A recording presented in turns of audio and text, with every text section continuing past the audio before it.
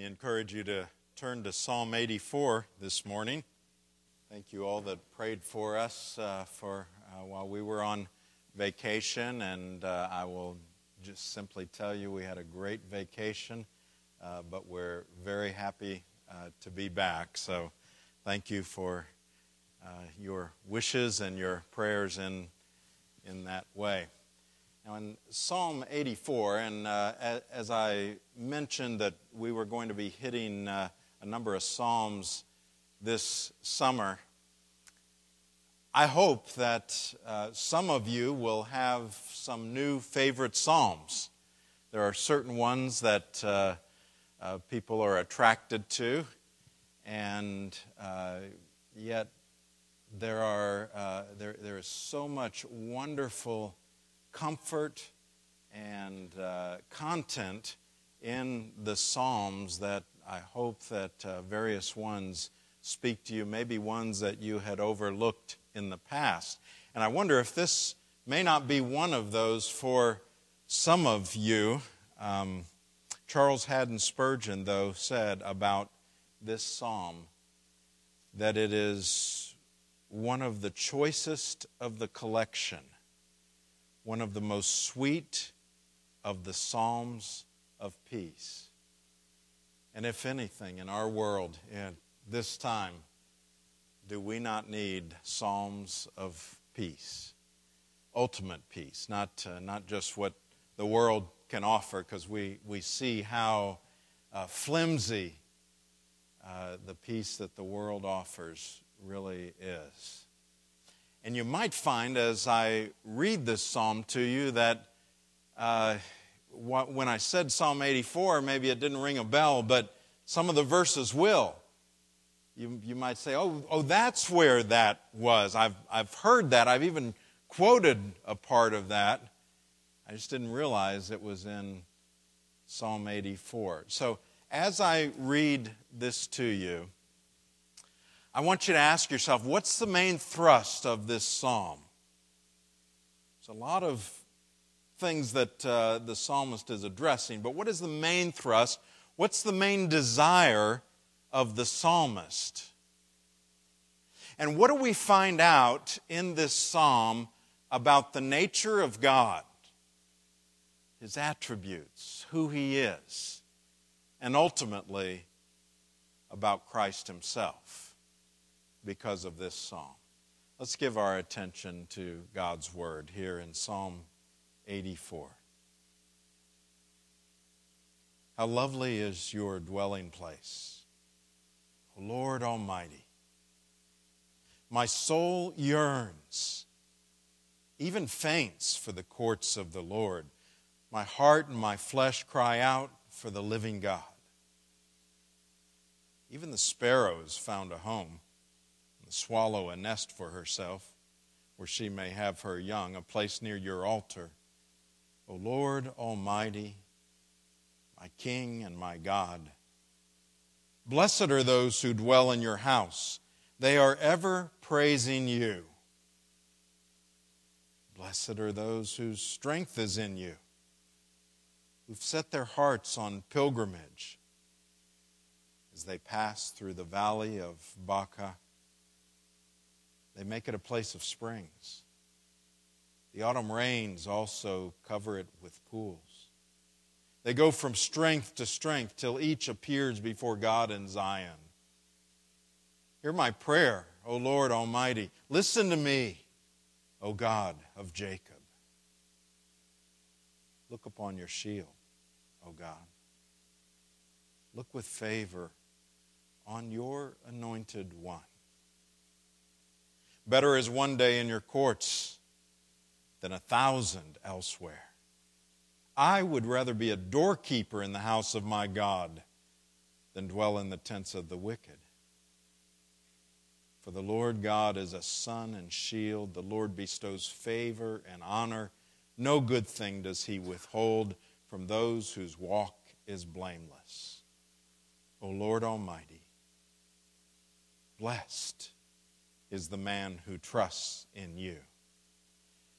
This is the word of the Lord. Thanks be to God.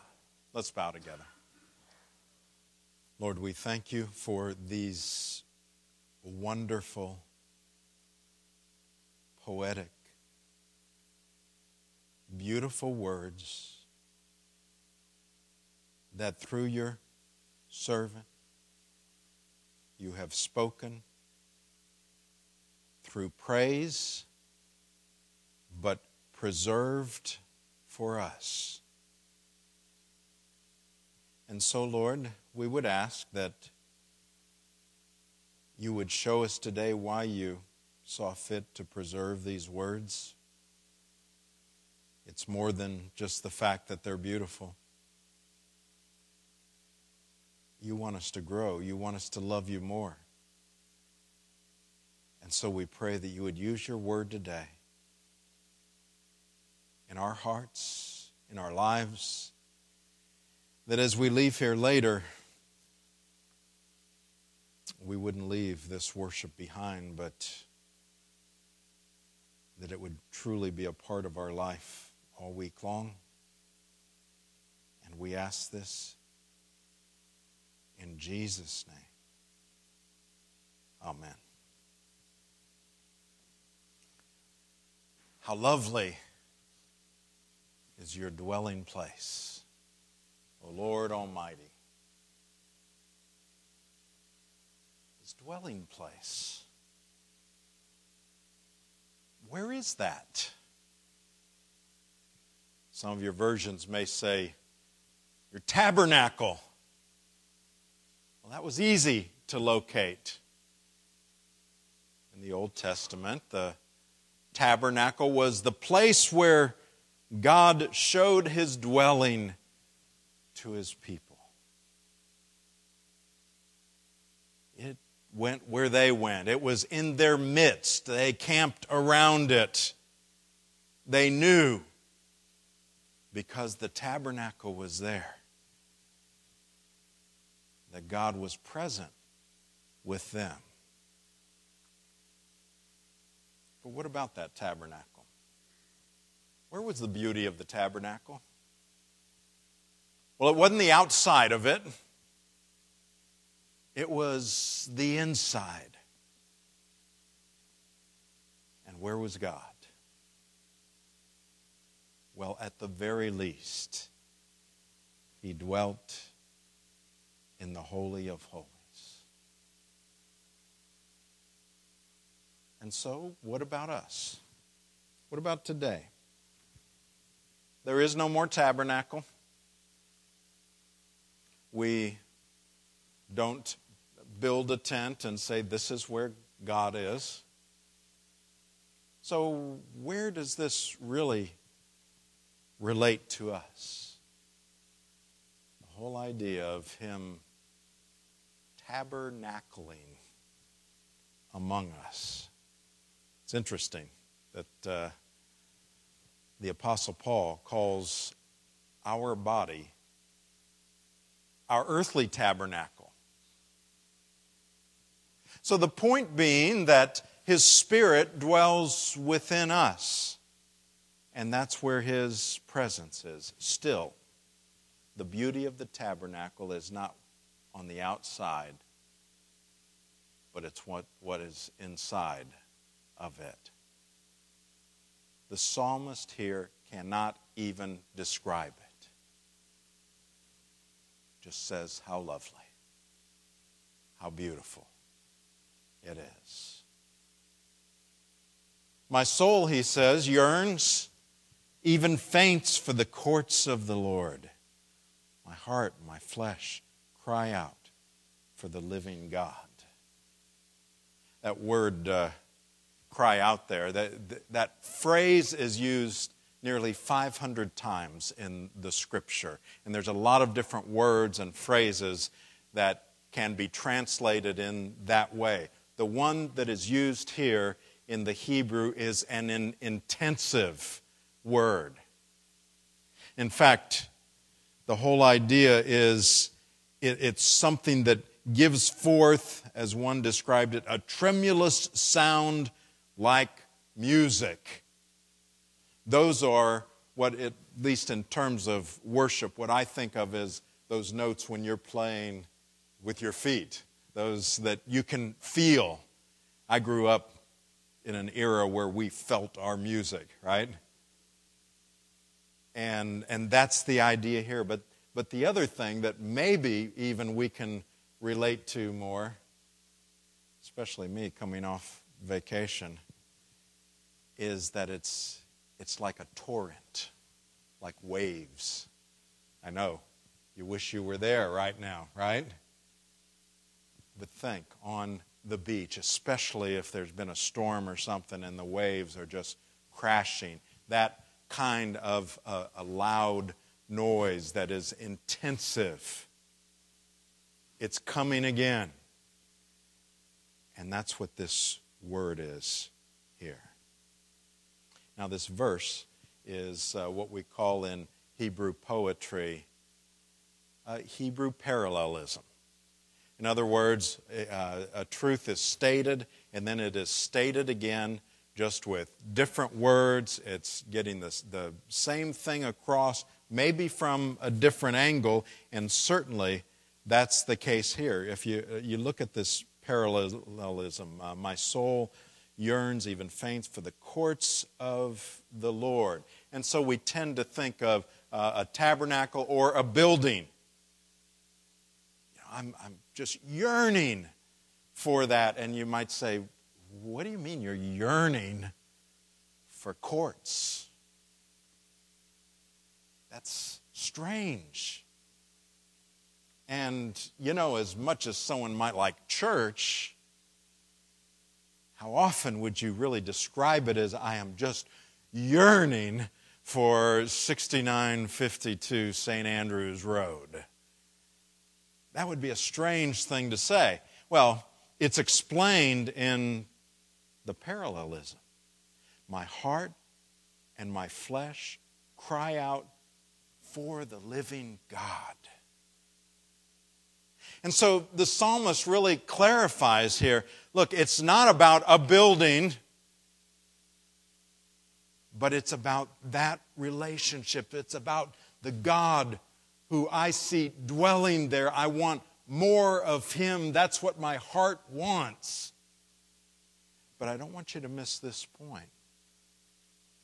And that is, especially in our day, in a day of individualism, and in a day where I hear far too often people saying, well, I'm a spiritual person. I don't think I need church, though, in order to find God. And the sense is that, I really feel like I commune best with God when I'm out in nature and I'm by myself, or I'm out doing this or that. And the psalmist here would have none of that. He says, you know what? I yearn for the corporate nature of, he wouldn't say the body of Christ, but of God's people. Because in a very real sense, I meet God there. Now don't miss that. He is just fainting for that. Now, he does have a love for his house, his dwelling place. But it's because that's where he gets more of God. And I think the next verses continue to talk about the beauty of that dwelling place. And I think we can see the parallel with the church. Verse 3, even the sparrow has found a home, and the swallow a nest for herself where she may have her young, a place near your altar, O Lord Almighty, my King and my God.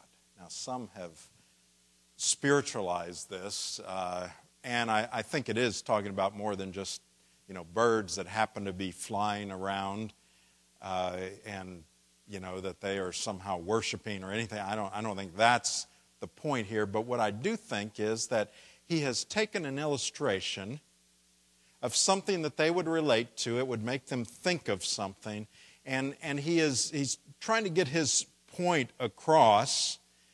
And so he mentions two kinds of birds, a sparrow and a swallow. And what do we know about those? Well, the sparrow, even Jesus used an illustration about the sparrow, about how cheap they were. They don't cost much. And yet, God takes care of them.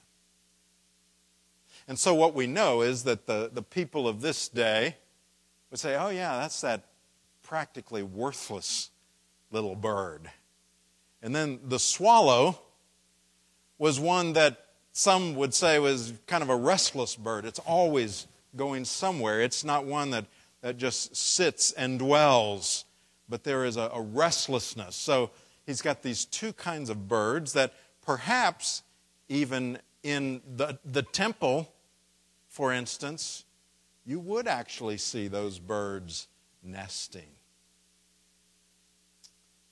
And so why does he use that phrase? Well, think of the two. The practically worthless one and the restless one. Donald Gray Barnhouse wrote about those birds. He said, I look down some little street and see a humble chapel where a group of simple people worship the Lord in the beauty of holiness. Despised and rejected of men, even as was their Lord. And I know that this is the rich reality of spiritual truth. You think about that. You can drive through any community in this state and virtually any state in our country. And you go through a little town, and it may be a very poor town. But somewhere nearby is a little church or a chapel where some people are worshiping. They may be poor, they may have nothing, they may not have any reputation. And yet on Sunday morning, while we are here, there are people moving to their church to worship their God. That's what he's talking about. And he said, that's where the rich reality of spiritual truth is. Here are the sparrows who find their rest in the cross of Jesus Christ. Here is worthlessness that finds its worth because the Savior died. You see, that's it. These two little creatures of God. And so we come into a place like this, and it doesn't matter what our reputation is, because we are here not to just look at one another. It's about Him, and that's where the spiritual truth is. And for those who are restless in this life, there is no answer to restlessness until we find our rest in Him, as has been said so often. Now, the psalmist at this point goes to three blessings, and some have outlined the psalm according to those three blessings. There's all kinds of ways to outline psalms.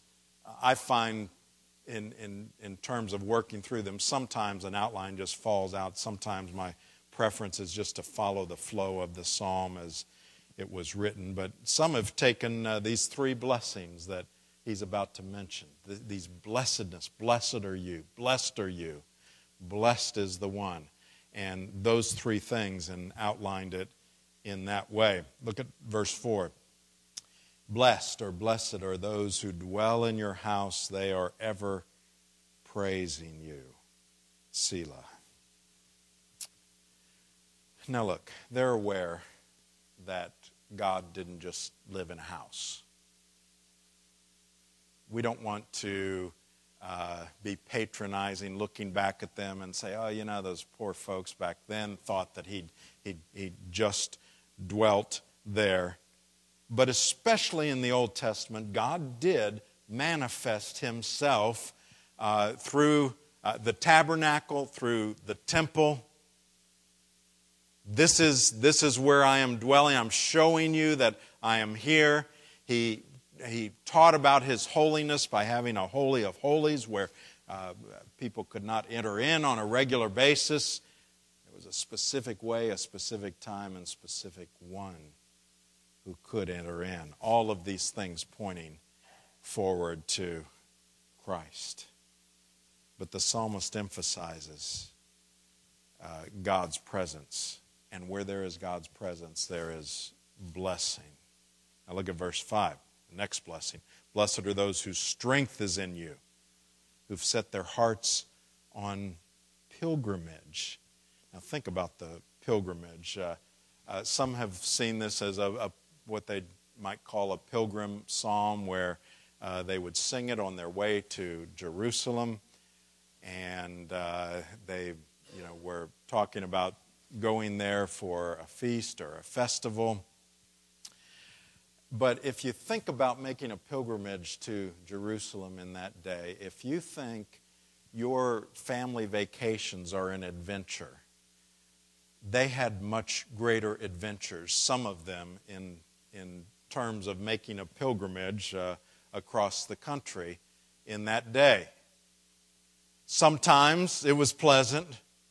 Sometimes it was difficult. Sometimes it was dangerous, discouraging, dry, all of those things. And all of those became a part of their pilgrimage, with their ultimate goal being out there, and that is getting to Jerusalem. Now he fleshes it out in verse 6. As they pass through the valley of Baca, they make it a place of springs. The autumn rains also cover it with pools. Now, what was he talking about, this valley of Baca? Was it a real place? Well, most commentators don't think necessarily it was a real place, but the thought there, the word there, the valley of Baca, is a valley of weeping. So in other words, as they pass through this difficult place, this place where it is mournful, where we are weeping, where we are at a bad point in our life, what happens? Well, do we get consumed by it? What he's saying here is, for God's people, they make it a good place. They make it a place of springs. The autumn rains also cover it with pools. So instead of getting caught in the negative circumstances of being influenced by them, it's saying, look, those that ultimately are blessed of God, are in Him, they have an influence on that which is around them. In other words, it's not their circumstances that determines who they are and how they react, but they affect the circumstances around them. They don't become purely mourners, weepers. They don't let that consume them. Verse 7, they go from strength to strength till each appears before God in Zion. So those on this pilgrimage should be strengthened and should be strengthening others, even before reaching their ultimate destination. Now, the psalmist, I don't believe, is one that would say, look, this life is awful. We're just in one big valley of Baca, and it's a terrible thing, and all we got to do is let's just get through this life, because Zion, heaven, that's all that matters. I don't think the psalmist would agree with that. He would say there is indeed, on this pilgrimage, there are those times where you're in the valley of Baca, but it's not all that. And even as we pass through that, there are measures of victory in this life, when our strength is in God, not when it's in our own strength. So where does that come from? Look at verse 8. Hear my prayer. O Lord God Almighty, listen to me, O God of Jacob. Look upon our shield, O God. Look with favor on your anointed one. Now there's a couple things here that we just simply, us being on this side of the cross, just simply cannot ignore. The first is the absolute necessity of seeking God's help. He goes to God in prayer. So he's not implying, look, you just be strong and you can get through it. You know, in talking about influencing our circumstance, that's not just positive thinking. He's saying, absolutely, I cannot do that. And so, God, you have got to hear my prayer. That's the way God's help will come. But here's the other thing. We cannot depend upon God's favor because of who we are or because we deserve it. We've got to get away from those kinds of thoughts. Look, you've been through some rough times. You deserve a break. Well, we don't deserve anything. We don't. God doesn't owe us anything. There's never a point where the Creator owes the creature anything. And so, what is the basis then that we should receive good from Him? Well, He says this, look with favor on your anointed one. As I say, on this side of the cross, you have the folks in the Old Testament, you have the cross and then us, and we're looking back. Who's the anointed one? We know. It's the Messiah. It's Jesus. And so, what we do is, we say, look, we don't deserve your favor. But we're related to your Son. And on that basis, O Lord, hear our prayer. In the name of Christ, who does deserve your favor, will you hear me? Will you give me strength? And then he goes on, better is one day in your courts. This is one of those verses that you've probably heard or sung. Better is one day in your courts than 1,000 elsewhere. Rather be a doorkeeper in the house of my God than dwell in the tents of the wicked. The psalmist is indicating he'd rather be in the lowliest place, whatever you would see in the church as the lowliest place. I thought about naming something, and I thought, well, I'm not going to name, a position. Maybe I should say I'd rather be a pastor in your, But he's saying I'd rather be in the lowliest place than have, a place to dwell with the wicked. I'm comparing these two. And it's better in God's presence. So to speak, the worst place in God's presence is better than the best place among the wicked. That's what the psalmist is indicating here, and here's why. Verse 11. For the Lord God is a sun and shield. The Lord bestows favor and honor. No good thing does He withhold from those whose walk is blameless. Now that speaks of God's attributes, His goodness, His generosity, His grace. The only problem here is it says God won't withhold from those whose walk is blameless. And if you're honest, you're going, whoa. I know there's other Psalms, Psalm 14, Psalm 53, that indicates there's no one that fits this. No one has a blameless walk. And so, again, are we just out of luck, so to speak? No. That's where we learn in the New Testament. It's only those trusting in Christ alone, only those who trust in the only one whose walk was blameless. That's how he rounds out this psalm. But here's a question. Do you really believe that he is the possessor of such good things and he will actually share them with you? I mean, how much do we believe that he will bestow favor on his children? Do we? Golfer Arnold Palmer once played a series of exhibition rounds over in Saudi Arabia. The king was so impressed that he met with him before Palmer was going to leave soon after this meeting the next day. And he met with Palmer. He said, you know what, I'm so appreciative of what you have done. I want to give you a gift.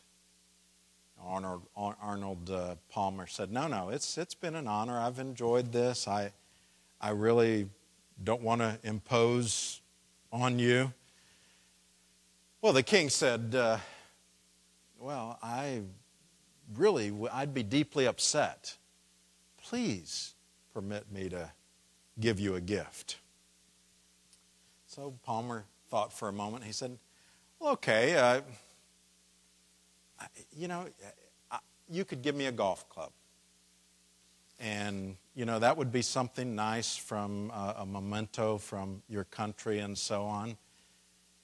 And the next day, delivered to his room, was the deed to a golf club with thousands of acres and a clubhouse, a fully developed golf club.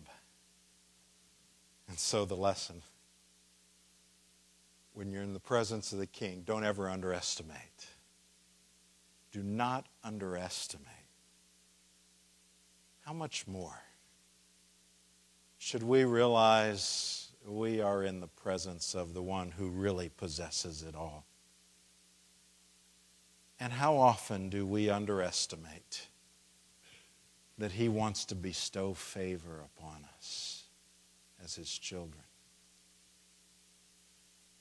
And the final verse, O Lord Almighty, blessed is the man who trusts in you. I'm so glad the psalm ended this way because, someone could take the psalm and make some kind of a big emphasis and say, all they cared about was the building or the physical tabernacle. That was their thing back then. But the psalmist rounds it out and takes away any doubt of what he really was after. It wasn't about the building. It was about God himself. That's what he's after.